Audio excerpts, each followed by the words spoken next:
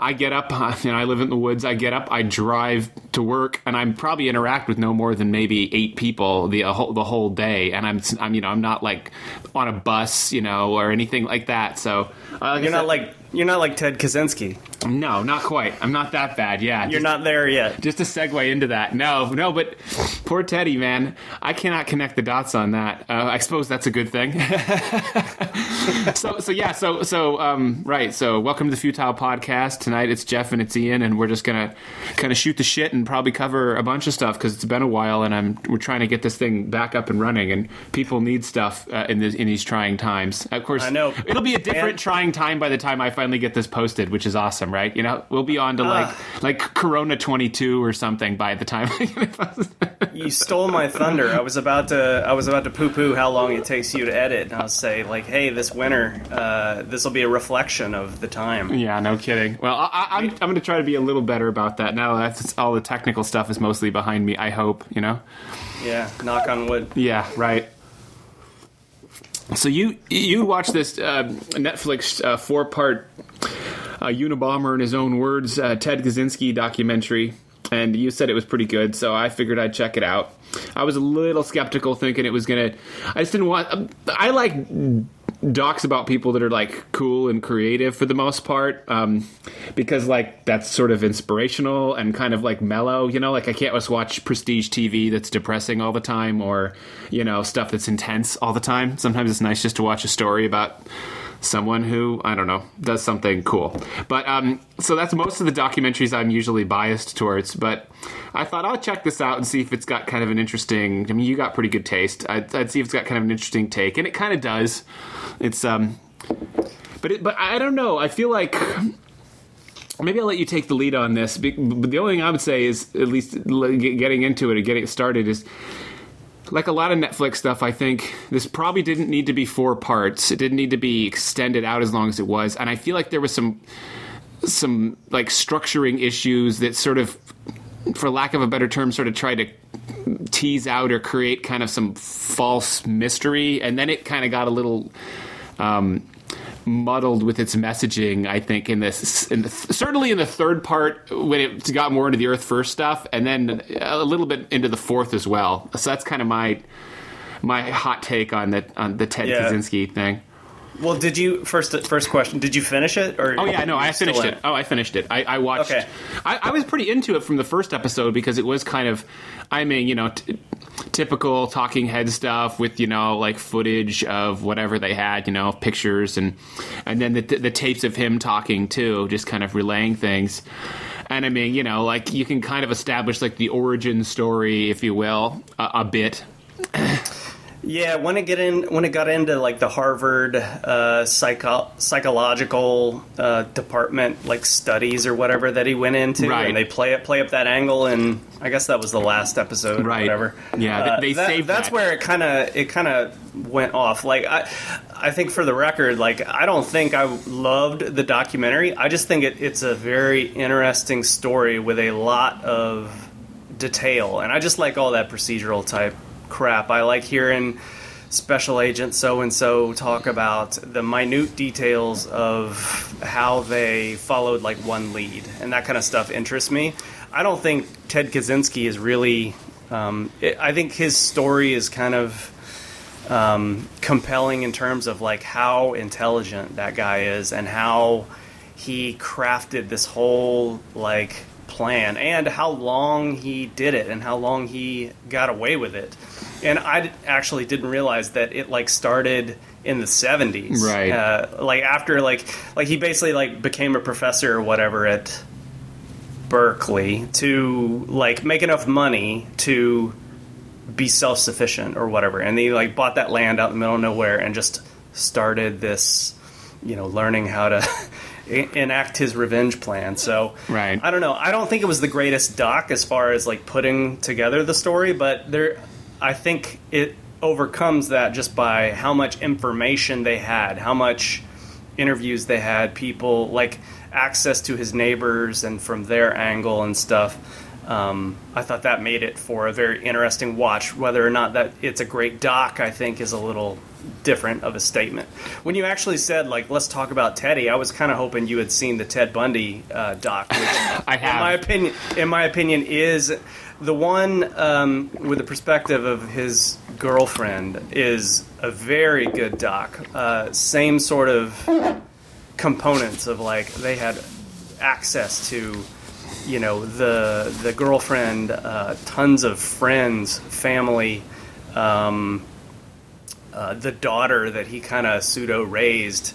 Like that is a well put documentary between all that stuff I was mentioning earlier, like special agents, like detailing like how they made a case against him, like back in the 70s before the internet, when they had to, like, you know, pinpoint his location at a certain time, and they did that manually through meticulously, like, raiding his department and, like, getting gas station receipts where he stopped and got gas, and it's time stamped and stuff. And, like, it's weird, you forget about how easy things are now. Right. You're talking about the Bundy one now. You kind of drifted into that, right? Yeah. Okay. Yeah. I'm sorry. No, that's fine. But just so I can clarify, though.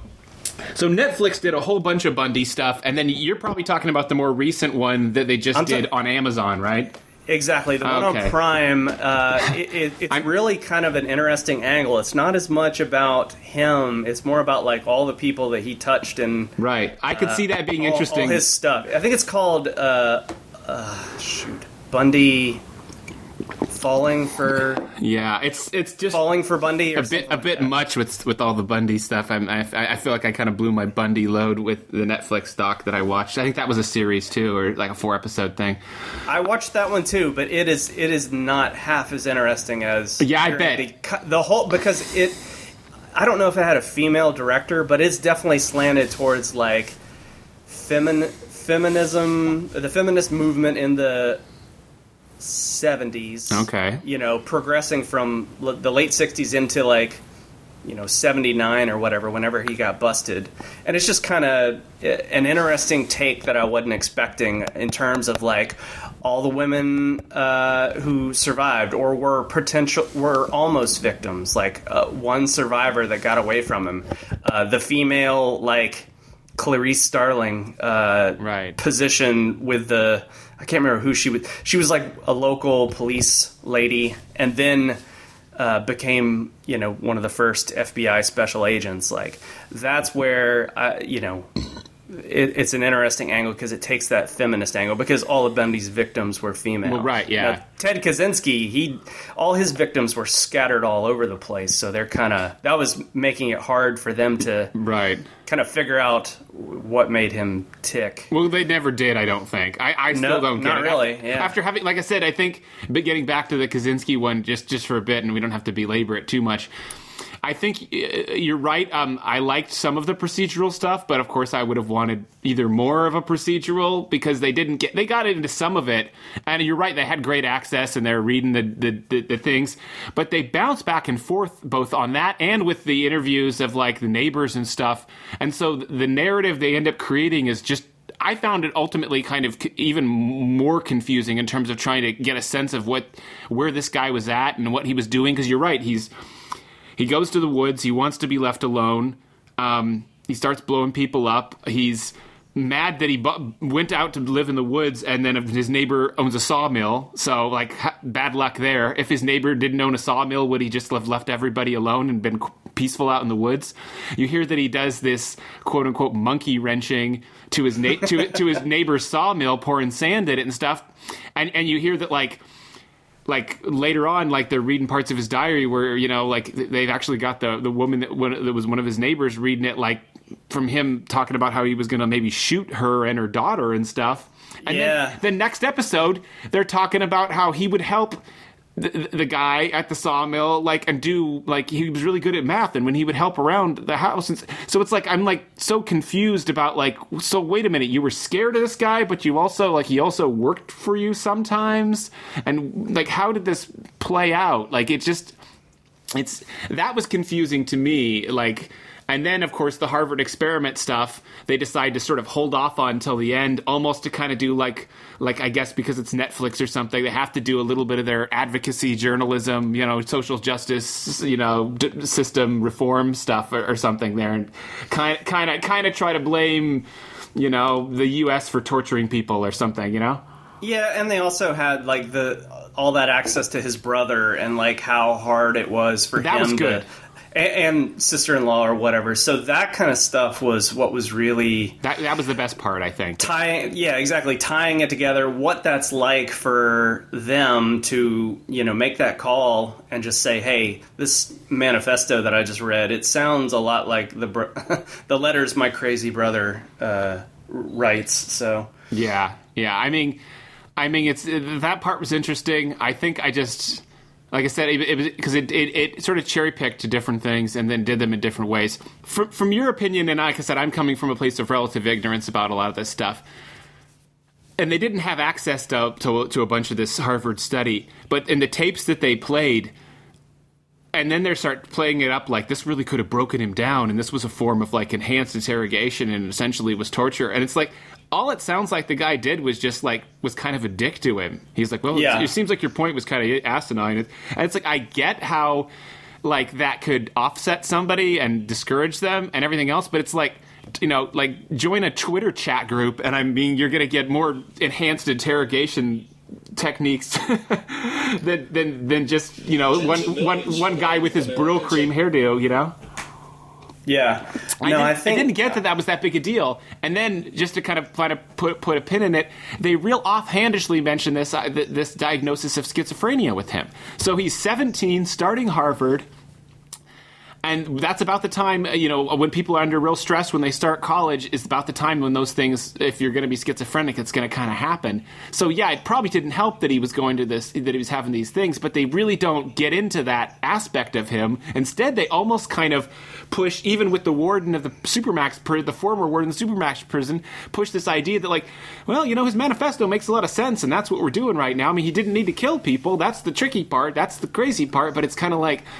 I mean, not to undermine aspects of, his sort of what I think are fairly asinine statements about, like, technology, cogs, and the wheels. It's like, I get it, yeah, but it doesn't have to be that way. And how does blowing up random people amount to anything? Like, it gets our attention eventually? I mean, yeah. I don't know. It didn't... I mean, I guess it left me with more questions in some ways than I already had. Yeah, I mean, that's another thing that I kind of found interesting is that he really didn't kill that many people. I think it was just like 3 people were like actually died because of his bombs and maimed like maybe a dozen.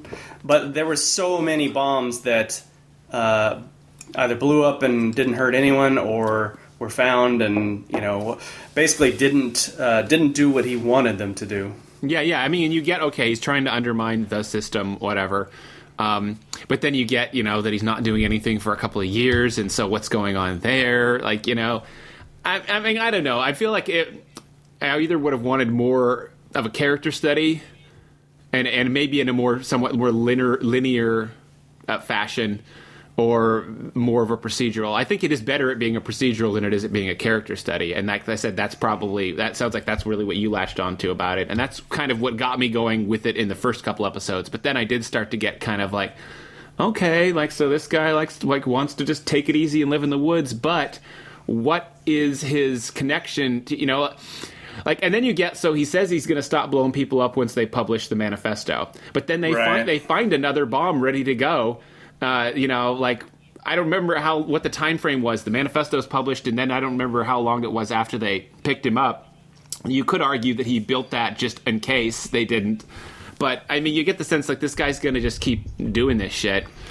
I got the sense that if he hadn't published that manifesto, he would have lasted another 10 years doing that kind of stuff. It's possible. I mean, but you're also getting greater technology, his enemy... being developed, and so you would start to have more to draw from. But you're right. I mean, at the end of the day, he talks about how inept the FBI is and stuff, but he's always working on this sort of perverse premise that, like, the FBI exists because, to deal with people like him that need to exist, or, you know what I mean? Like, it's like, it's actually very easy to do bad stuff in a random way and probably get away with it for the most part. You don't have to be even all that intelligent. You just have to, think a little bit about how to, do this or do that, or you're in the woods and then you drive 2 hours away and you don't get seen and you don't do this. And so it's kind of like, well, I mean, yeah, it's very hard to keep track of stuff. I mean, all the killers that get caught usually get caught because they're sloppy and they can't help themselves. And he's the same. Like you said, if he hadn't published the manifesto, he probably would have lasted quite a bit longer. Yeah, it's weird. It's like, you touched on like the people that he chose to be the, so-called victims or whatever. Like the fact that he just did such a scatterbrained approach to his targets also made it so much harder to like figure out like what is this guy's purpose. Exactly. Like, having something as broad as just saying technology is the enemy.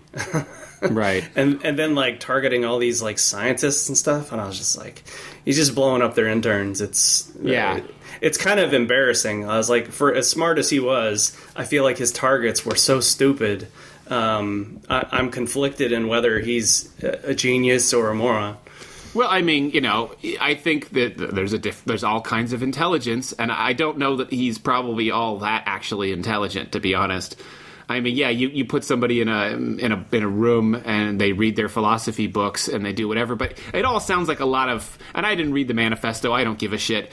But I mean, it's a lot of pretty simple, like freshman philosophy 101 type stuff about like anti-technology, anti-systems. Like, we get it that industrialization turns people into part of the machine and is dehumanizing and blah blah blah blah. But there's two sides to that too, like look at what you can do with modern medicine, and like it doesn't all have to be that way. And look at how like even for as much as they can be insufferable, a lot of the millennials haven't so much turned their back on technology as they've embraced sort of a DIY mentality to to a lot of aspects of their life in terms of liking to make things themselves and stuff like that. So I mean, I feel like a really intelligent person who isn't disturbed is going to arrive at like you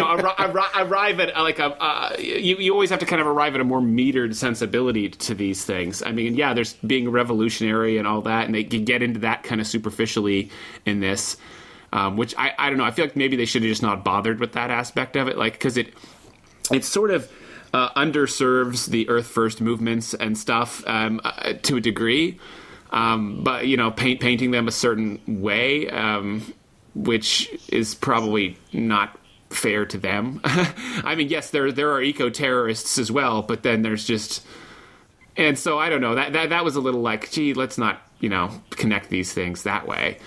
Yeah, but I feel like it's just like, to me, it's still just I think the reason why with a lot of these things, why they're fascinating, but my mom likes a lot of, like everyone's mom, likes a lot of these true crime things. But at a certain point, I think for her, she's definitely all about the procedural aspects. She's about like the investigation and figuring that stuff out.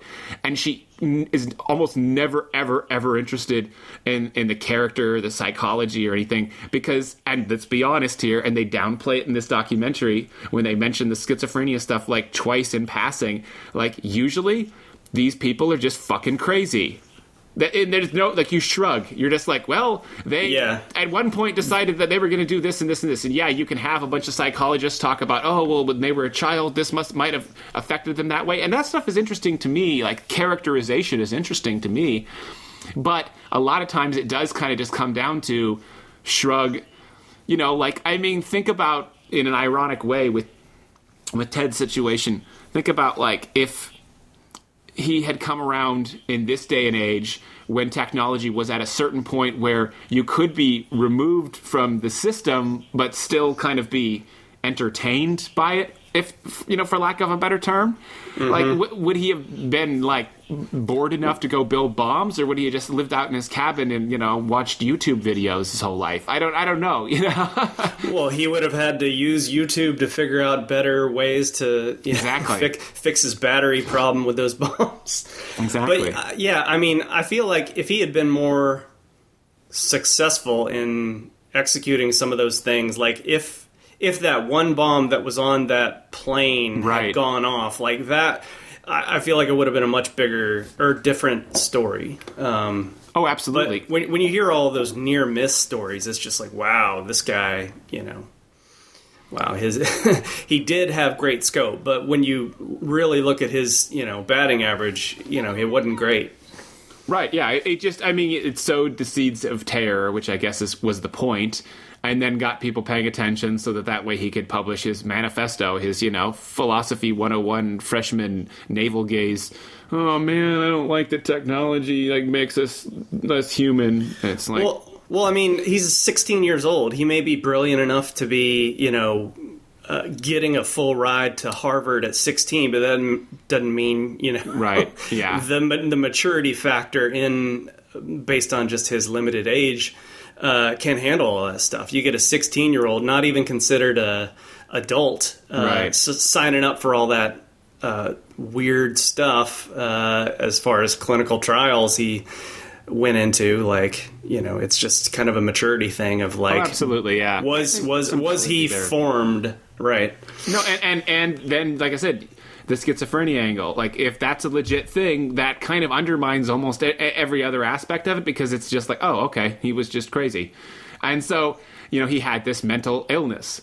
And I feel like they downplay that only because that's more often than not, once you get to the basis of this fascination with these people, it usually comes down to, oh yeah, right, they were just... So like you said, it's more interesting either to follow the procedural or to follow the people that had to deal with this, interacted with this, the brother in this case, or like you said, I haven't seen it, but in this other Ted Bundy documentary, the people he lived with and people that were friends with him or knew him, that is an interesting character side, because then you get a sense of, I think, a greater scope of kind of how we're all on different spectrums of whatever, and the friends we do put up with and how much we will put up with something from somebody, and whether they're a brother or whether they're a friend or a lover or whatever. Oh yeah, the Falling for a Killer doc is it's crazy in terms of how someone just functions, in a second life kind of thing. There's, and this isn't spoiler, but I've seen the other one, so I have a pretty good sense of that whole narrative. Yeah, he did have a girlfriend, and he did kind of half raise her daughter, but was going out and doing this other shit too. So he was multitasking it all, and nobody was the wiser. He abducted 2 girls in the same day, took them out in the woods and murdered both of them, and then basically slid back in to his house and went out for pizza with his girlfriend and her young daughter, and nobody was really the wiser. There's little tiny clues, but nothing that would tick you off to the fact that this guy just abducted and murdered 2 people. It's crazy. And I think another thing that's the kind of common theme between the 2 Teds is they lasted a long time. He was out there for, I think Bundy he got around for 10 years maybe. Yeah, and he was sloppy. Based on this other documentary, I got a sense that there was cases of people just women just getting out of the car on the road or what, getting away, and it was. I remember that was the frustrating thing to me watching that one was he was sloppy, and yet they still couldn't put things together a couple of times. And then when he escapes, that was kind of... Did he escape twice? They had him, and he that's ridiculous. Yeah, I mean, they had him in some little... he was in, some mountain town, Vail, or one of those ski resort kind of towns, and, in their little facility, and he just, removed the light fixture from the ceiling and just crawled out, and then another one, he just jumped out of a window of a 2-story courthouse or something. But yeah, I mean, that kind of stuff is, I don't know, it's just really, really interesting. Yeah. And it's kind of a sad story, but also just an amazing, I can't believe this happened. And yeah, I mean, he was sloppy, but this is pre-internet, pre-DNA testing, and all that kind of technology that Kaczynski would hate. Are the reason we don't have as many cases of killers who can like kill 30 to 40 people.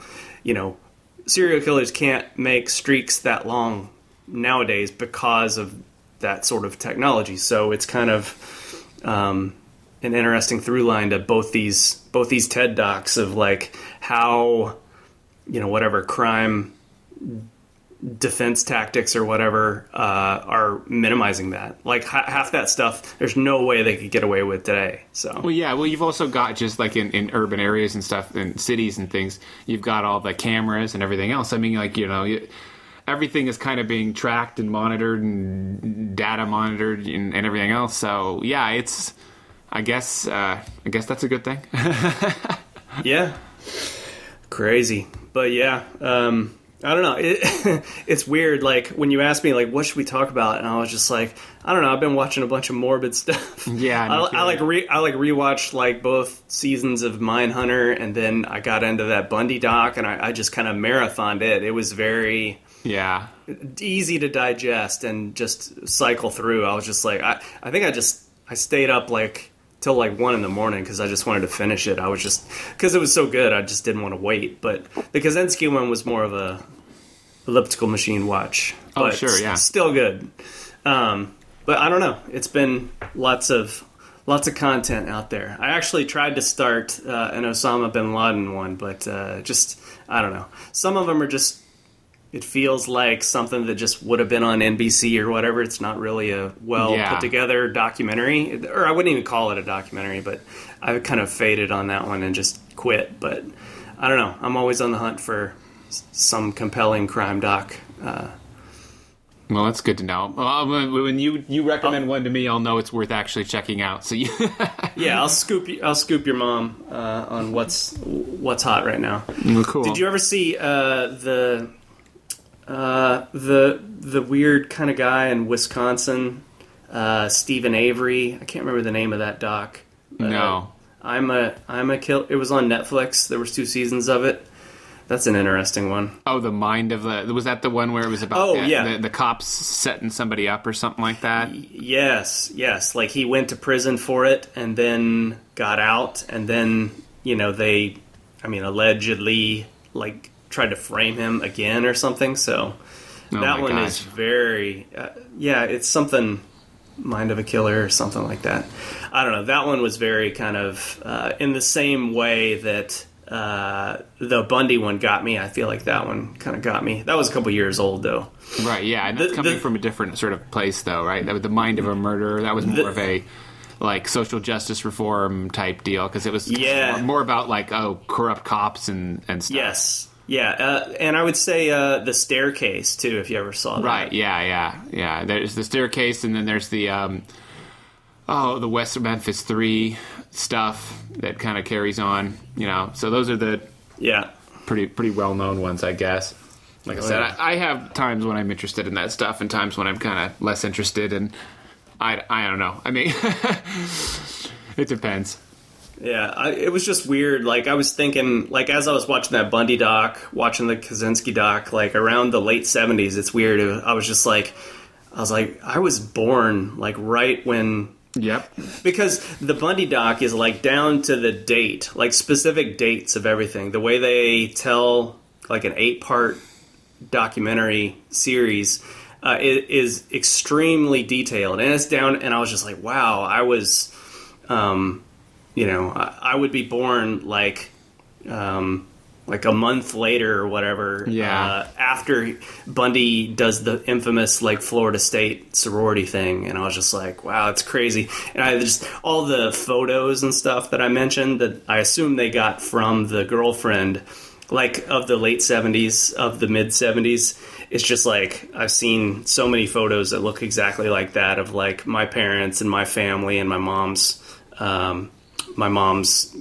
extended family. So I don't know, it just kind of felt very real, and I was just like, wow, it kind of put me in that point in time. I'm just like, man, I was born right about here, and here's what was happening in the world. It's a way to kind of historically contextualize with a bit of I guess a pinch of nostalgia in some way, huh? Yeah. Not the word I would use, but yeah. Well, yeah, right, yeah. I'm being a bit facetious, I think, but no, you talk about the photographs and like the common connection of and just the dress, the style of sunglasses all over, like it's like just down to that sign of the times. So, but yeah, I don't know. Nothing but a bunch of weird docs for me. I haven't been watching as many movies probably because of that's what happens. That's a lot of content in an episodic format to avoid hour and a half, 2 hour movies. So been watching less. So, and my letterbox, I'm sure, indicates that. But what else have you been watching?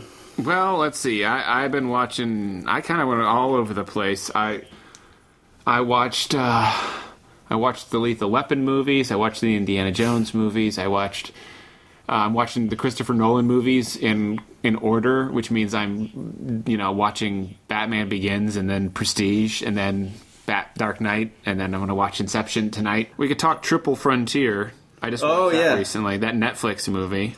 That's kind of interesting. It feels, I've heard people poo-pooing it, but like I think that's kind of a sweet spot for some people. Like the streaming video on demand VOD trash, so to speak, action genre that's done, I'll call it competently, like that. Sure. And I don't know, did you ever see Hunter Killer?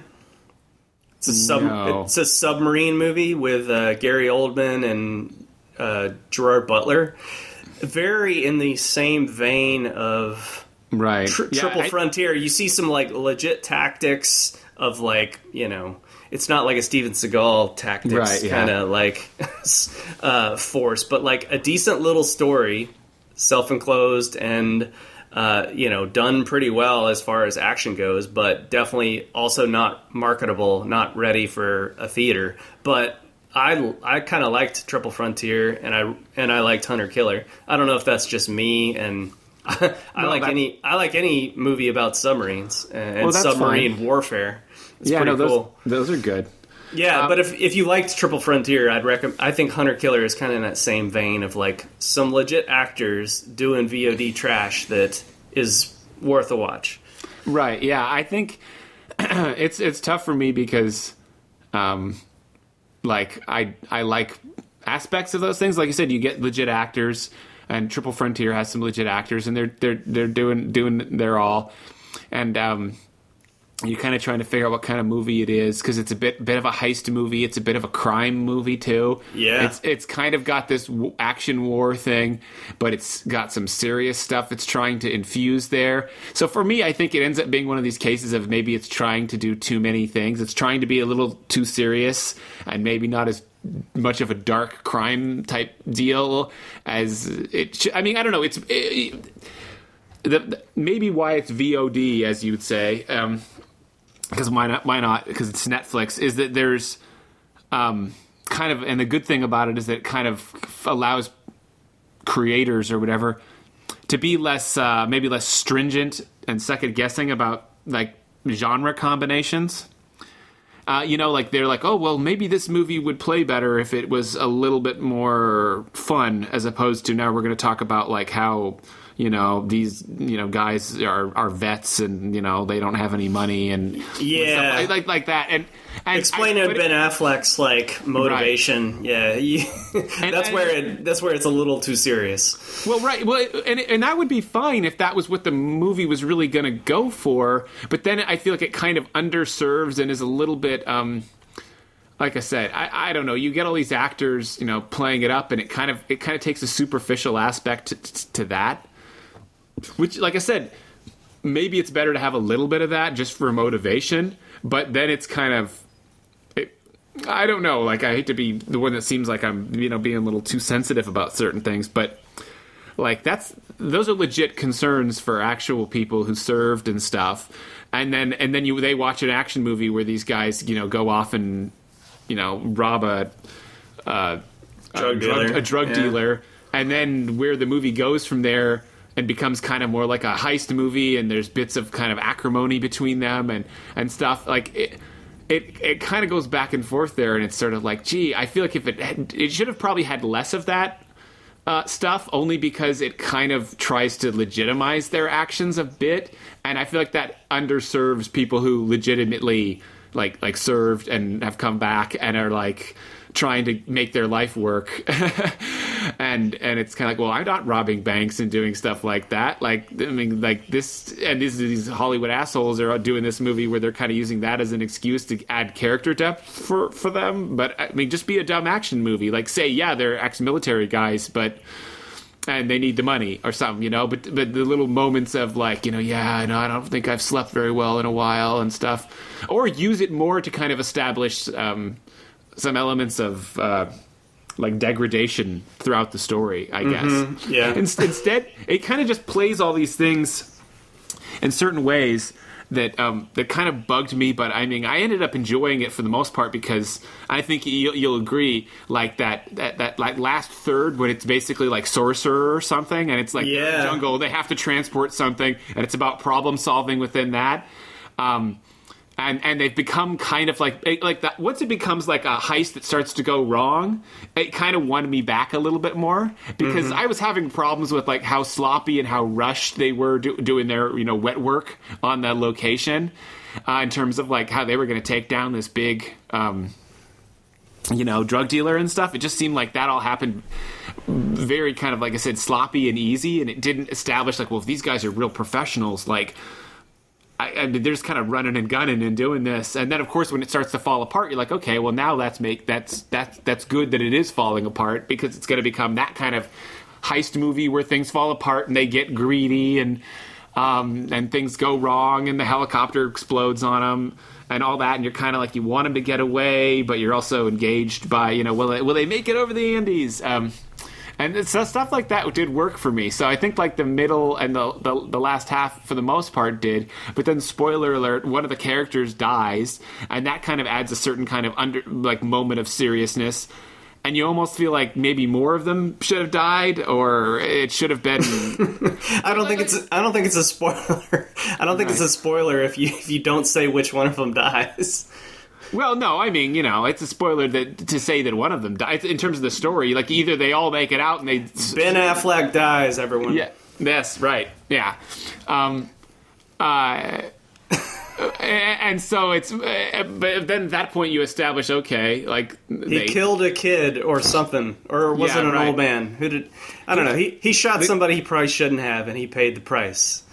Right, yeah, but there was a lot of that going around for those guys, and so it almost feels to me like I said, it could have gone into the darker, crime heist stuff where like none of them get away, and it's just like like that Sorcerer, might have been pretty much, like only one of them makes it out. Exactly. I feel like that might have been a better angle. Instead, they kind of chicken out. They kill one of them, and then the rest kind of have to sort of just deal with it and carry on, and then. I mean, I don't know. Like I said, it kind of left me. It was like it was a good, fun movie when it was good and fun. Well, but when you mentioned the problem solving stuff, I think that's another thing that probably makes me feel that Hunter Killer is kind of similar, because it's not like a simple story. It's like a global, like. There's a coup going on and all this kind of government stuff between the U.S. and Russia, and who knows what and how are they going to prove it in time so that X doesn't happen. So it's like a much bigger scale story, but it's the same kind of stuff. Like, how is this submarine captain going to solve these problems with what's in his control? What's his power? How is he going to, well, I guess I can't say too much. Well, no, sure. Legit spoilers, but it shares a lot of those things. And this is a Netflix show or Netflix movie? I don't even know where it went out. I got it on 4K for $10 on Black Friday, and I was like, Gary Oldman, Gerard Butler, a submarine captain movie, and I think I watched a trailer for it, and I was like, all right, that looks competent enough. It doesn't look like CG garbage kind of stuff. But it was well done. I endorse it, but I don't know. A lot of people hated Triple Frontier, so maybe it's not for everyone, but it was certainly for me. Yeah, I can see a lot of reasons for people that have ambivalence about. I'm not usually like this, but with Gerard Butler, I think because of law-abiding citizen in those White House Down movies, I kind of feel like he's an actor I would have to kind of get over, and of course the 300, right? Kind of have to get over some of his aspects. I think you mean Olympus Has Fallen. You got the wrong White House Siege movie. Right. You just dropped the Channing Tatum one, I think. I think you're right, yeah. So the Olympus Has Fallen, London Has Fallen, whatever else has fallen. Angel. Yeah, so I mean, I think the Gary Oldman stuff would probably be why I would check it out, but who knows? And the submarine stuff, and like I said, I'm sure Gerard Butler can do an actual kind of like more dramatic, less insane styled performance if he needs to. He has the same sort of moral compass that I think Denzel had as the XO in Crimson Tide. Yes, so it's like, it's not like I'm sure some people would call it Djangoistic or whatever, and it's not a whole bunch of like Patriot bullshit. Right. But there's definitely parts of that. But you kind of have to with a story like that. Oh, sure, like, yeah. Hey, I'm the captain of a nuclear submarine, and I'm trying to stop nuclear war. Yeah. So, okay. But it's a story. I don't know. It's novel enough. It isn't stealing a bunch of crap you've already seen, but it's playing with a lot of those tools you've seen played with in different ways. Oh well, that's interesting then. Yeah, like you said, it's not just like a cheap knockoff of Crimson Tide. It's doing other stuff. It's not like Das Boot and Crimson Tide. No, it has elements of that in the submarine warfare genre, because you can't right. I mean, you can't show like what's going on the Russian sub and then what's going on in the U.S. sub. That's very hard to do. I feel like. Yeah, like it's kind of more interesting when in Crimson Tide you never see anything from any of the Russian subs. I think you see from the exterior underwater you see what they're doing, but you never like see what the other crew is doing or whatever. It's not like Hunt from Red October. Yeah, exactly. Yeah. So there's different kind of aspects to it then. Yeah. Well, that sounds cool and nifty. Yeah. Interesting note. I remember watching the special features on Hunt for Red October, how they kind of solved that problem for, like, I don't remember which ship am I on, which one am I looking at with which, crew members or whatever. And I think was it Jean de Bont or whoever the cinematographer was, they would have, like, the lights on the bridge of Red October's was red. and the one on Scott Glenn's ship was blue, and then the other Russian, Stellan Skarsgård, I think was green or something, so that you kind of call attention to each one's unique, and because when they're going back and forth in a battle, you can kind of pick up on that stuff, not even knowing it. Right, yeah, that's clever and smart. Like, one of the things I hate is title cards. And yes. when you can be intelligent about establishing locations, and through cinematography or through just the location themselves, that's great. Like I said, just to get into it real quick, but when I watched Christopher Nolan's first movie, Following, that's of course similar to Memento and kind of a trope he uses quite often in terms of going back and forth on the narrative structure. Doing scenes out of sequence and stuff with out of chronological order. There's no title cards or anything, and the way that so you're always a bit maybe confused at the beginning, but he like kind of uses that as part of the mystery, but not in a way that feels super like hokey and it's just probably just a matter of, like I said, it comes down to execution, it comes down to kind of understanding how to do things the right way, and not like like a J.J. Abrams, I'm going to create a false sense of action by starting in the middle, and then right. That's going to get it's like, okay, it's like I'm going to create a sense of a mystery here, but you're going to be figuring it out while I lay it out, and if I do it in the right way, if I execute it properly, then you won't feel indignant about it. It won't be like, that wasn't a mystery, that was just you telling me part 3 instead of part 1 and 2. Did you include Memento in your Nolan bender? Yeah, my friend and I were watching Following, and then we just watched Memento right after it. So it was kind of an interesting comparison in terms of some of the techniques and stuff. That's crazy. That's kind of another clever way how... I mean, the Memento, like if you're whiteboarding the timeline of that or whatever, it's crazy how much thought, similar to that lighting example I just gave. Right. Like, I think Nolan does... what do they do? It's like the parts that are in black and white are they're chronological, but also telling the story about the other guy. Yeah, that's subtle and very very effective. Well, it also plays as like kind of just like a flashback or like a weird little aside narrative that's probably better than if they had like voiceover directly. I mean, essentially it's just exposition, but it's sort of mystery exposition too, because he's like talking on the phone and you're not sure who he's talking to, and you're not quite sure he's telling a story more so than just giving you information. He's giving you information, but he's doing it by telling a story in a conversational way. Yeah. So that's great there. But just to kind of hit on the thing with like the lights in Hunt for Red October. So he shot Following black and white because he had no money and everything else. But there's this bar. And the great thing about it is that this bar has this really distinct door with all of these like circles built into it. You know, it's like a big, heavy, like cool bar front door. Uh-huh. And so I pointed it out to my friend, you know, because he's kind of a movie guy too. And I'm like, that's so great because like when you're picking locations out, you don't, and you're going to tell a story you know is going to be kind of out of order and out of sequence, rather than trying to like, you know, cheaply establish locations through title cards or something. You do it through like a distinct and memorable visual, you know, like the door. And so like, okay, he's back at that bar now. He's not just at some bar and who knows what. It's that same place that he was at earlier or in that other scene because I remember that door. Right. And I think that's a much better way to tell stories. Obviously, you know, you're showing, you know, those things. And so that's something I think Nolan does pretty well. I mean, my thing with Nolan is that usually, like, if I have a really good first time watch with something, I'm going to start probably noticing things in second and thirds. Like, I think both The Dark Knight and Inception have kind of gone down on rewatches a little bit, but, like, Prestige has gone up quite a bit.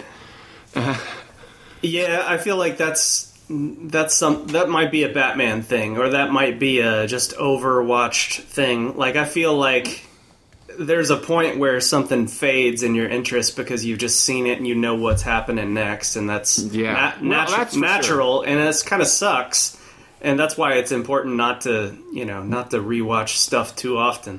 Right? Yeah, don't burn out. And I feel like I've been pretty good. I think it's been quite a few years since I've watched the Batman movie, so I'm pretty good about not burning myself out. With the movies I like, pretty good. I mean, maybe as I'm getting older, I'm getting more just like the comfort food of, you know, watching Last Crusade or something. Yeah. Yeah, no, I was noticing some nitpicky stuff in The Dark Knight that was kind of sloppy, and I was like, oh well. Wow. But I mean, obviously the good stuff is still really good and the, you know, compelling thing. Yeah, I'm excited about Tenet. I think Nolan is interesting just because it seems to me like he tackles like the hardest subject matter to like tell a story or make a movie or whatever out of, whether it's, you know, relativity in Interstellar and, you know, dream space and Inception, like all those are such big ideas. I'm just and like, he's so hard to do. To graft a pretty decent story onto most of them, or memory, and exactly. I think he sticks the landing too. That's why he does. They've all been good, and some have been great, and you know that's about it. I think. I mean, even Insomnia as a remake and something he didn't write and everything is still pretty well. Like he gets good performances from Pacino and Williams, and it. I mean, being like a daytime noir, neo-noir, like, I mean, there's some great visuals and stuff, so that one probably went up for me a little bit. I haven't seen anything about Tenet. I'm going to go in as cold as I can. Good for you. Seriously going to try, because I don't know if we talked about it yet, but I saw one trailer for Once Upon a Time in Hollywood, the Tarantino movie, and to me, within that one part of it's my, you know, I can't turn off the part of my brain that sort of starts making the movie in my head as I'm watching a trailer to a degree. But there were two things in that trailer that, like, spoiler alert for, Once Upon a Time in Hollywood, that really did kind of spoil two moments in that movie for me. I mean, like, it sounds kind of, I don't know, maybe asinine to talk about there being spoilers, and obviously the biggest quote. You mean the blowtorch? No, or no, flamethrower. I mean, no. I don't even think that was in the one I saw. There might have been a quick second of that, like, and that's fine. That's action, but it was. It was because, I mean, a Tarantino movie is usually about how these little scenes will play out and whether they'll be funny or whether there will be, whatever. And as in the context of the story, you got these two characters, right? You got Brad Pitt's character and you got DiCaprio's character. And so the flashback with Bruce Lee for Brad Pitt plays a certain way if you don't know that, like, how that's going to go. But when in the trailer, they show him kind of going toe to toe with Bruce Lee for a minute, so you're like, okay, you already kind of are prepared for how this fight's going to be. It's not going to be that he just gets knocked on his ass immediately, or who knows what. Like, you already know. So that was less, like, there was less, I don't know, not even necessarily tension, but just less, it was less exciting to me to sit there and watch that, because I was kind of waiting for the part when that part from the trailer happened. Well, there's another, to take it back to Nolan a bit, like, I feel like that's where he's smart. He's like Hitchcock Psycho smart in terms of, like, how his movies are marketed and how they're, released. He's very precious about that kind of stuff in terms of, like, what he thinks ought to get out and ought to sell the thing. Right. I've heard, I don't know what's going to happen with Tenet in terms of this global pandemic right now, but I think it got delayed, but he didn't release trailers for it or something, like, except, like, unless you're in the movie theater. So it took because he purposely was just like, if it gets out, it'll get out through being leaked. It won't be because, we're making a whole campaign for it. So I don't know. I think that's signs of, like, somebody who understands, like, hey, this will be better if you don't know anything or know less going into it. And I appreciate that. I feel like there's a way to do a good trailer with, that isn't quite so spoilery. But I mean, like I said, for me, I think it's just the way my brain works. It's going to either... I just am probably going to be off trailers for a while. And then we'll see. But like I said, the other thing in Once Upon a Time in Hollywood was the acting scene where it was like a big moment for DiCaprio's character. Oh, right. And there's all this drama where he's, like, hungover and he's screwing up his lines and he's, like, just, like, really discouraged and pissed off, and you kind of feel for him, but you kind of don't, because you've already seen in the trailer that he nails it. That the girl comes up and says, "That's the best acting I've ever seen," and he has this little tearful moment. So I'm sitting there watching him in the trailer, throwing the beer bottle and getting mad at himself and being like, okay, I'm drawn into this drama for a minute and I care about this guy, but I already know he's going to nail it because the trailer shows that he does. I don't think I saw either of those spoilers. See, that's the thing. I keep telling people about this. And I didn't see the Bruce Lee or that. Yeah, those were both in, like, the first trailer that's got the na. I mean, whatever. And so I was kind of like, well, that sucks. I mean, like, I didn't think watching a Tarantino movie, I thought I would get, like, excited for it and there'd be little bits. And that's mostly what that trailer was just little bits to excite you about, like, setting the scene and the place and the location. And I put those two moments just kind of undercut a couple bits in the scene. So I'm kind of like, yeah. I mean, I even if Nolan does a good trailer for Tenet, it might make me think, oh, this is an awesome espionage movie. And then when it's not that, it's more of a, like, character drama. I'm gonna have I'm gonna have to reconcile that on, like, a rewatch. Yeah. No, I know you've covered this topic many times of how trailers can throw you a curveball. I'm remembering you talking about Where the Wild Things Are, and how that can completely throw you into expecting something that it isn't. So I don't know. For sake of that, I won't tell you what I think the Tenet, because I did see the trailer, what I think it's all about. I'll just say, Nolan knows what he's doing. I think he's at that point in his career where I will watch and purchase anything he touches directly or indirectly. Oh wow! So all the DC stuff, huh? Yeah, for sure. Is he off the DC stuff now? Oh yeah, I don't think Abrams in, right? I don't think he's been on it since Man of Steel. I don't think he's had anything to do with it since Man of Steel. Like that was kind of that producer handoff or whatever. But anyways, yeah. President Trump, you don't want people getting together in hotels and clubs. Well, no shit. Yeah. That's true. Yeah.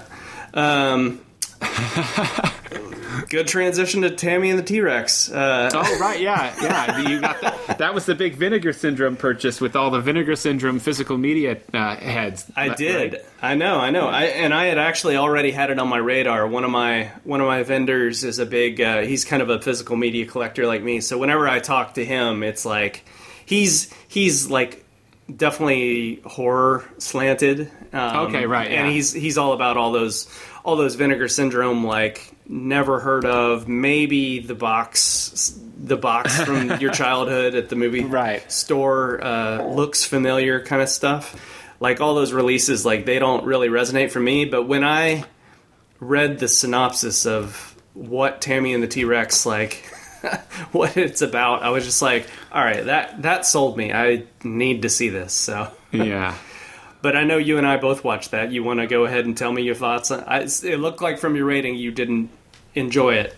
I don't know how much I was expecting I would have enjoyed it, but I think when I heard all this Vinegar Syndrome stuff and then I saw, oh, hey, I still have the Showtime streaming and that's on there, I'm like, I can kind of just watch this and get it watched and then I can be part of the conversation, right? Like I talk to anybody but you or anybody. Anyway, like we're not supposed to talk to people anymore, right? So I didn't go into it with some big, but I was like, okay, this got a release and it's got kind of a funny premise. And I remember Jay Cheel talking about it on Film Junk. So I thought I'll check it out and see. And I think like what you were saying about like with certain kinds of horror movies or certain things that fall into a certain realm. I can have a little bit of nostalgia about stuff like that to a degree, and I can kind of enjoy the absurdity in places, but I think legitimately, like, I try not to be the kind of guy that falls too far into, like, liking things ironically. Like, yeah. So I'd say I enjoyed some of the humor in it because it did have some ridiculous moments. I did chuckle 2 or 3 good times. You liked Bernie? Bernie was amusing. I mean, the whole thing. I mean, it really is just a proto sci-fi original movie, but like with a sense of fun and absurdity. But I think the problem for me in these with these movies is that sometimes maybe it's budget or whatever, they get kind of tedious, for lack of a better word. And then it's like, I don't care about this party sequence, or this isn't interesting to me, or where is this going? And once I start feeling like I'm not engaged by it, like it loses its momentum. And I feel like that's what happened with Tammy and the T-Rex. Like, there's some setup, and that takes a little bit longer maybe than it should, because it has to be like, okay, there's this girl and there's this guy and they like each other, but she's got a crazy boyfriend, and that's kind of fun. That was all kind of funny because it's overplayed. Yeah, the boyfriend is a caricature, the criminal and stuff, and that was funny. And then the guy gets half eaten by a lion or something. Like, that was kind of ridiculous and cool.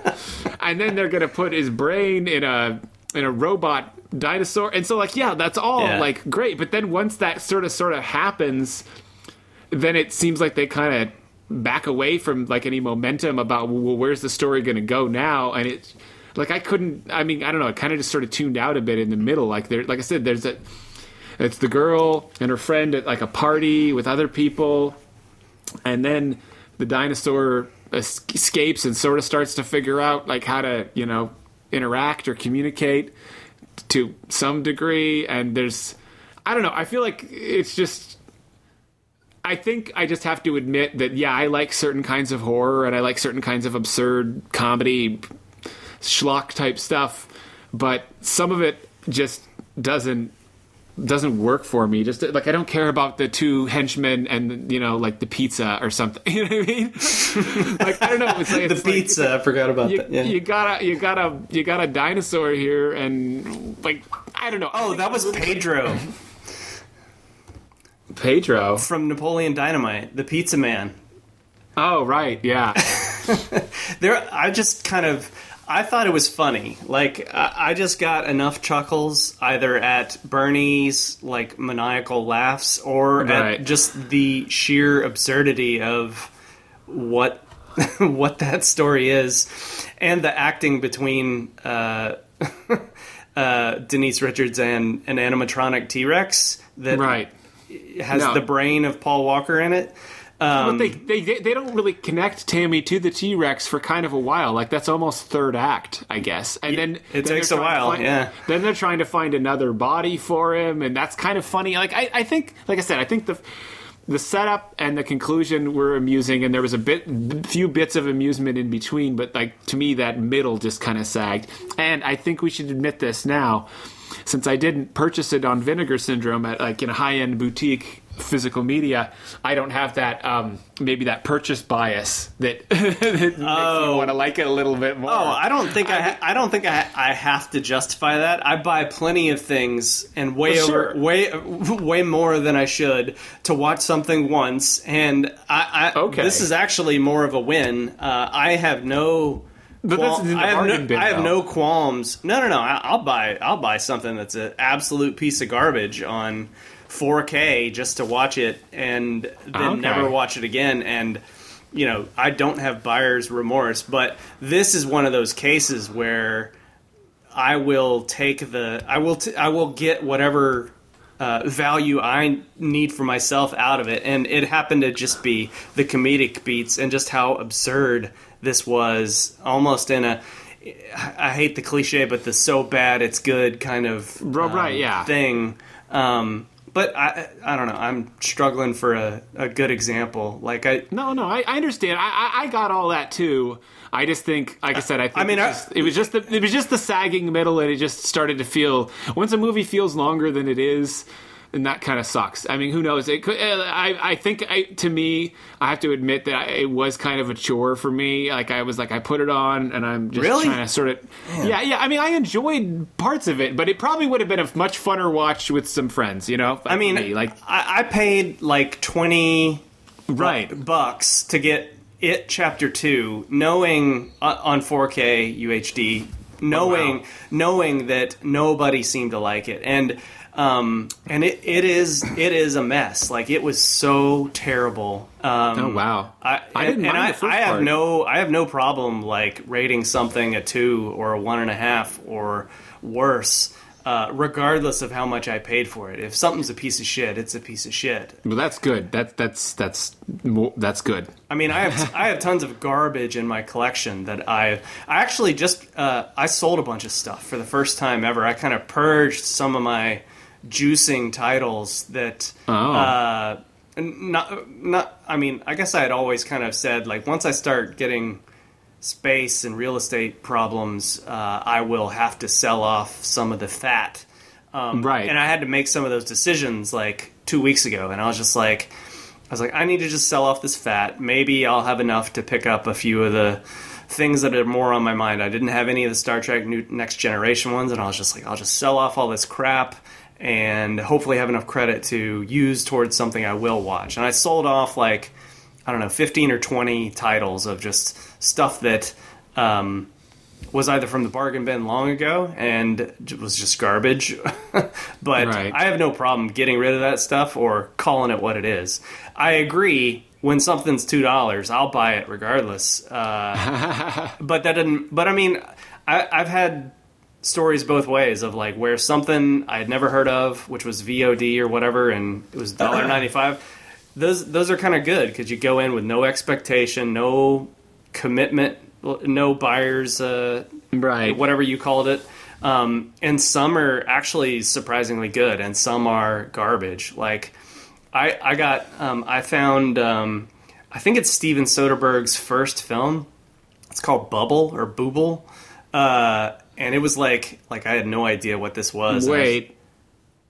he did a movie called Bubble, but that was not his first. So maybe it's something else. Wasn't his first. Well, it was. You can tell it's early. It's a bit older. But I guess my point is like something that I had no idea even existed, and had no, another one I really liked. I think it was In the Valley of Elah or something like that. Tommy Lee Jones and I think Casey, war movie, right? Yeah, and I had no idea what it was going into it, and I was like, wow, this is like way better than I thought. I think State of Play is maybe another one that's like a big story about politics and I think corruption and stuff. Like all these things I'd never even heard of. I'll find in a bargain bin for $2, and I was like, wow, this is actually a pretty good movie. Yeah, I think that like I said, the dynamic of cinemas and stuff has changed to the point where there are the quote unquote VOD bargain bin stuff. Well, that's where you start buying. Has been elevated to a degree as well, or it's been the lesser quality has been reverse diluted because they've been infusing it with movies that are still being made that are these like political thriller type things that used to, something like Clear and Present Danger came out to a bunch of theaters and people watched it and it was like a blockbuster. Or I don't know how well it did, but it probably did pretty well. Harrison Ford. Yeah. That movie, that same exact movie with that same exact premise and probably that same exact scope and everything else would be, like you said, on the level of something like a State and Play or just another movie that maybe got a limited release and then just ends up in the bargain bin because people are more interested in different kind of stuff now. I feel like certain genres have always kind of lent themselves to either being popular or not. I mean, I don't know. Yeah. I don't know. It's weird. It's like where... It's where if there's a nugget of anything, like whether it's a director I've seen do something good or an actor or whatever, or like it's picking outside of genre of like, I will give this a shot because of, this one little loose connection. And that's a good, I mean, like my metrics are... That or The Price is Right. Yeah, my metrics to try to figure out when to jump into something totally blind are pretty much the same, but I'm turning to a lot more streaming stuff, and I haven't started paying too much attention to what Netflix says I like versus won't like. But I think I've decided. I think that something has to be like using Letterboxd lingo or whatever.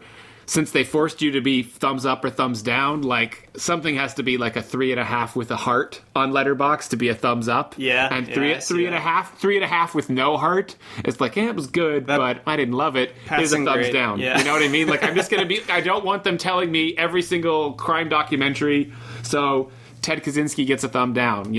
I don't want to like really screw the metrics up. So that's how I would do that. Another more recent one, I think that I rated a 3.5 with a heart, was another bargain bin that I got from that same sale I'm referring to, and that's it was a comedy from the 90s from. It's got Woody Harrelson and Antonio Banderas as these... I'll play it to the bone. Yes, yeah. And I saw you reviewed that. I had never seen it before, and it is funny. It has some very funny moments. So, is that the one with James Woods? Is he in that too? No, there was like two of these 90s comedy boxing things. That's Diggstown with your boy Louis Gossett the second. But no, Play to the Bone was funny, and it was like comedy before... it was kind of refreshing just for how old school it was in terms of like things that they could say that weren't a big deal in the 90s that woke social justice warriors would crucify that movie today, just like the things that they do and say and show in that movie. But it was actually pretty entertaining. There were some very legit funny moments, and it has Tom Sizemore, which you and I are on the same page with my rule of Tom Sizemore added to anything is like he is the condiment that can make a meal that much better if you just add the right amount of him. And he's in that as well as a promoter or something. But I don't know. It was good. I've had a decent batting average with the bargain bin recently. Like I said, I think it's. Yeah, I mean, it's the way it is. I mean, they keep having new formats, then the Blu-rays get cheap, and then whatever, and so it's like, that's not so bad, you know? Yeah, you just gotta be that's what I patient. do. I troll Amazon on Saturday night when I'm kind of half bored and accumulate things, and usually there's a lot of good stuff that's, you know, fairly cheap. Then every now and again there's the frustrating, like, how come that doesn't exist anymore? How come I can't find, like I said, I asked you about the Ridley Scott movie, The Duelist. I just want to watch it again. Yeah. I don't know that I even care about owning it. I would probably watch it 2 or 3 times in my whole life at this point. I could see wanting to see it a second time after seeing it again. But I also remember it being kind of dull too, but also kind of cool, and Ridley Scott, and it's got the period setting, and That's that. a Sunday afternoon. Yeah, exactly. Sunday afternoon Ian movie. Exactly, and that's what I would watch it for. Yeah, but you said it's out of print, right? In the spring, yeah. Yeah. No, yeah, it's out of print. So I don't know why that one doesn't have any traction. It must be one of those distribution fall-offs, like Apocalypto. Another of those weird stories of how something probably got acquired and just isn't something that somebody wants to push. But I don't know. It's Ridley Scott. I'm sure it'll probably make a comeback. If it didn't have that prestige of the director, and because I mean, I can't remember, who is it? Is it one of the Fondas? Is that the main character? Carradine. Yes, Carradine and Harvey Keitel. I think it's Keith Carradine or something, who kind of he was kind of a guy for a couple of movies in that window of time, but it never really became like a big star, I don't think. No. But Keitel was such a dick in that movie. Yeah. I Hilariously, yeah. That's all I remember about it. That's all I remember too. I remember that, and then I remember it's Ridley Scott, and it's got this kind of cool period, like, because it's like Napoleonic Wars or something. Yeah. And so I'm like, I kind of just want to. As a period piece, it's very well done. It's very Barry Lyndon-esque. I want to just see like a proper scoundrel tale. Yeah, because I mean, I think my big thing recently, not that as recently because I've been watching more recent movies recently, but for a while there I was into like a lot of the 70s stuff and just looking at movies when movies were more like movies, for lack of a better defining something based on itself, on inside of itself or something.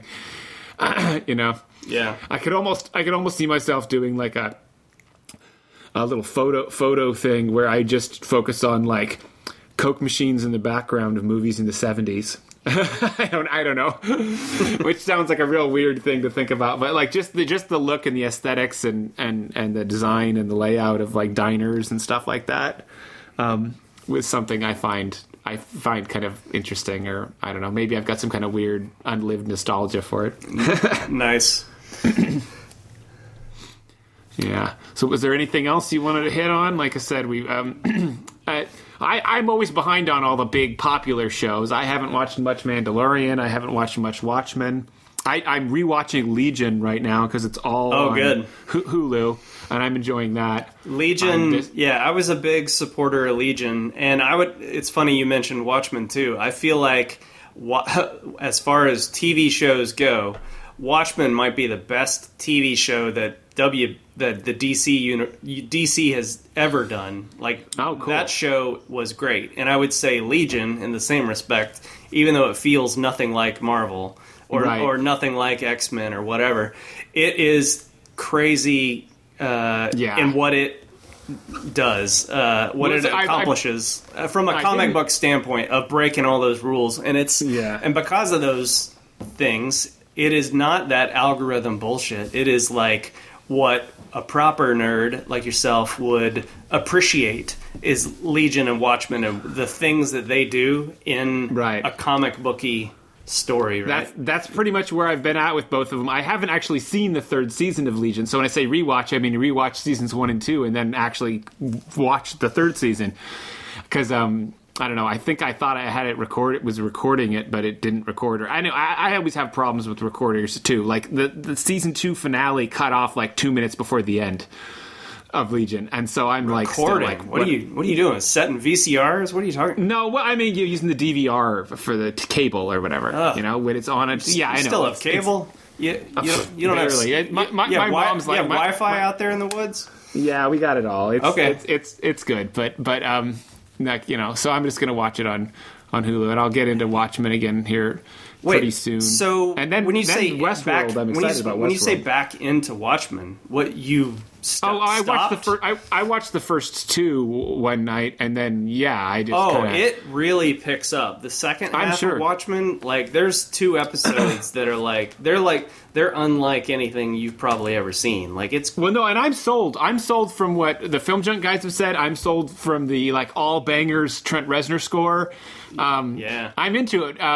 In terms of we'll see, and I have confidence. I trust you. I trust Jay and Frank and those guys.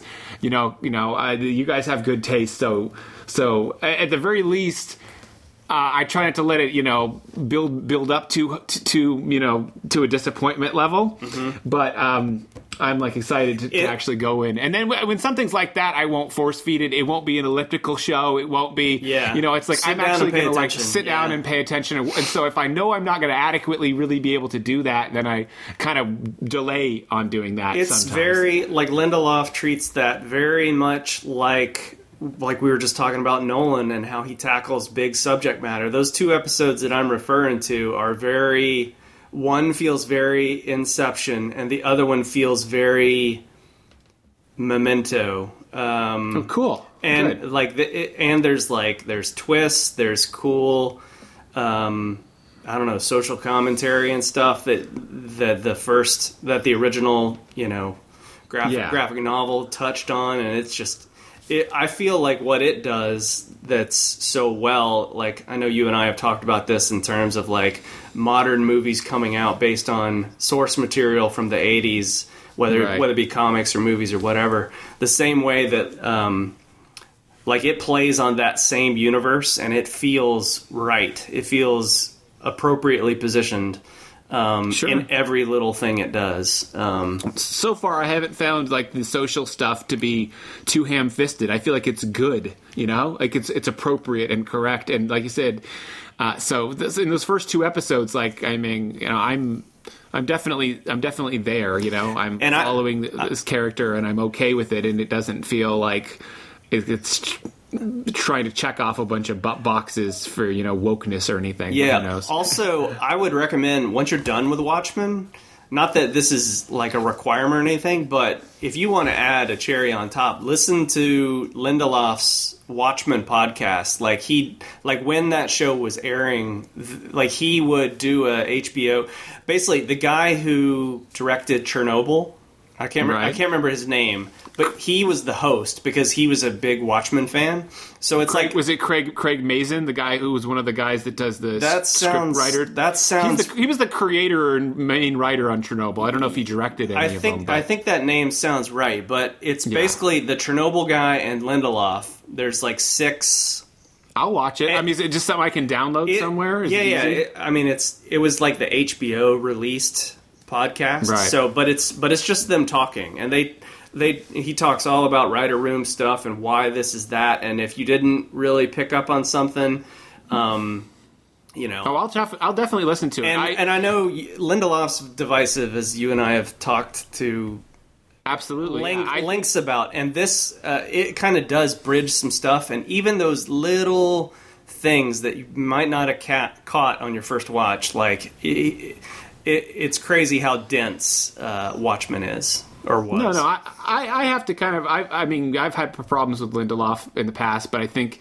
ultimately, just in listening to him on podcasts and things, and seeing the content that he has done, I've always kind of landed in his... ultimately kind of landed in his corner. I think I listened to his commentary on Prometheus, and I remember a podcast where he really did kind of lay out almost an apologia about the Lost situation. It was here I am, I'm thrown into this marathon, and we don't know where we're going, and people are out. It was a new situation for them to have to resolve and figure out.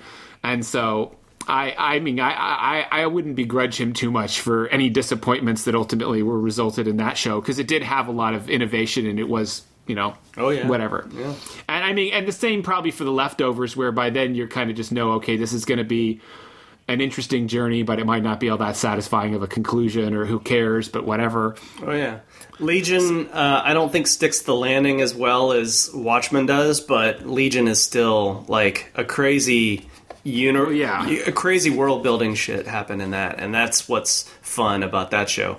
Season 3 was my least favorite, but it does kind of end, and it's very different from the first 2 seasons. So okay, well then I'm excited to see that, because I feel like whatever. I'm enjoying rewatching season 1 so far, and just because I think like a good show is the bad shows. Almost all shows are plot driven, but the bad shows are like so hinging on that to keep viewership, and a good show kind of can veer off or be more absurd, take or chances, strange. Take chances, or just focus on doing a good episode, that contains elements. I mean, so it can still be plot driven, but like within that episode, there's a beginning, a middle, and an end. Oh yeah, and stuff happens with characters, and so like that's the two. It seems like the Watchmen's. Yeah, based on what I heard from Frank and Jay talking about, it sounds like they're kind of just self-contained good episodes. And that's awesome. Yeah, I was just about to say, you used the word self-contained. They are very much like. They feel like bottle episodes because they're nothing like the ones that are before them or after them, but they are amazing because they do kind of progress the bigger through line or whatever, but they also feel like very detached bottle episodes. But which is fine. They're amazing. They're amazing, so they're worth it. I'm definitely down to check that out. Yeah. And then I mean, did you chime in on the Outsider show on another HBO show? Because I got a sense that might be kind of a dark detective-y kind of thing with maybe something supernatural, but it sounds like everyone's kind of meh about it. I was meh. It starts strong. Like the first 2 episodes are very good, but then it just falls off a cliff as far as I'm concerned in terms of what's interesting, and it gets into the.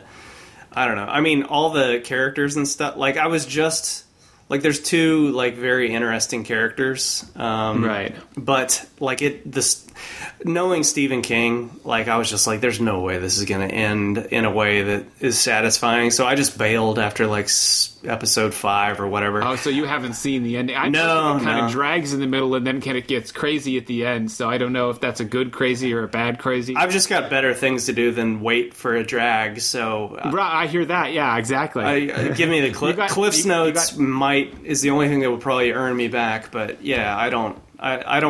When I hear something like that, I just I'm just like, nope, bye. There's plenty of good stuff out there. Nobody should complain there's no content. There's always something worth watching. So I know it is tough. Don't power through garbage just because you want to be a completionist.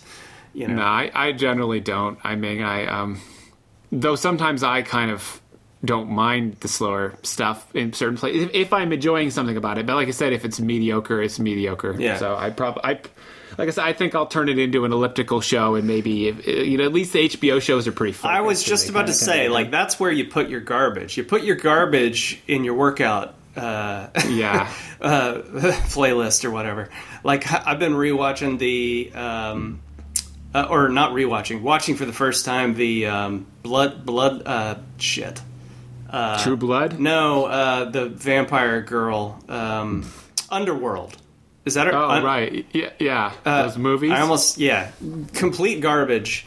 And I'm just like, but it's like, I'm not really paying attention. I'm usually like listening to a podcast while I watch something. Oh my gosh. That's too much. That's too much, Jeff. Then you're not doing anything at all. I visually need, I need something for my eyes that isn't like watching how many miles I'm at or whatever. So it serves a purpose. But that's what you do with garbage right there. Pro tip. I guess. Or you could just put on like Baraka or something and have pretty visuals to look at while you're listening to a podcast. Planet Earth. Yeah. The Planet Earth. I don't know, man. I'm just saying. Yeah. But hey, whatever works for you. Yeah. Far be it for me. I mean, my biggest worst thing in terms of being like guilty, I mean, we're all guilty of probably looking at our phones in the middle of shit and stuff, is I pause like crazy. I don't know why.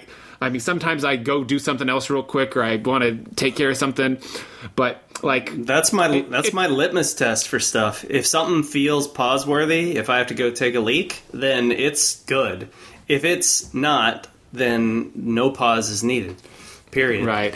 So it took me like 5 hours to watch The Dark Knight last night, and I'm like, where did all that time go? Like I paused it and I went and made a quesadilla because I was a little peckish, and then I went and I tried to do something on the computer real quick because I wanted to load up a podcast onto my phone. Plus, you're taking all those screen grabs. You got to be pausing all the time. That's not what I mean by pause worthy, but yeah. But Dark Knight definitely pause worthy.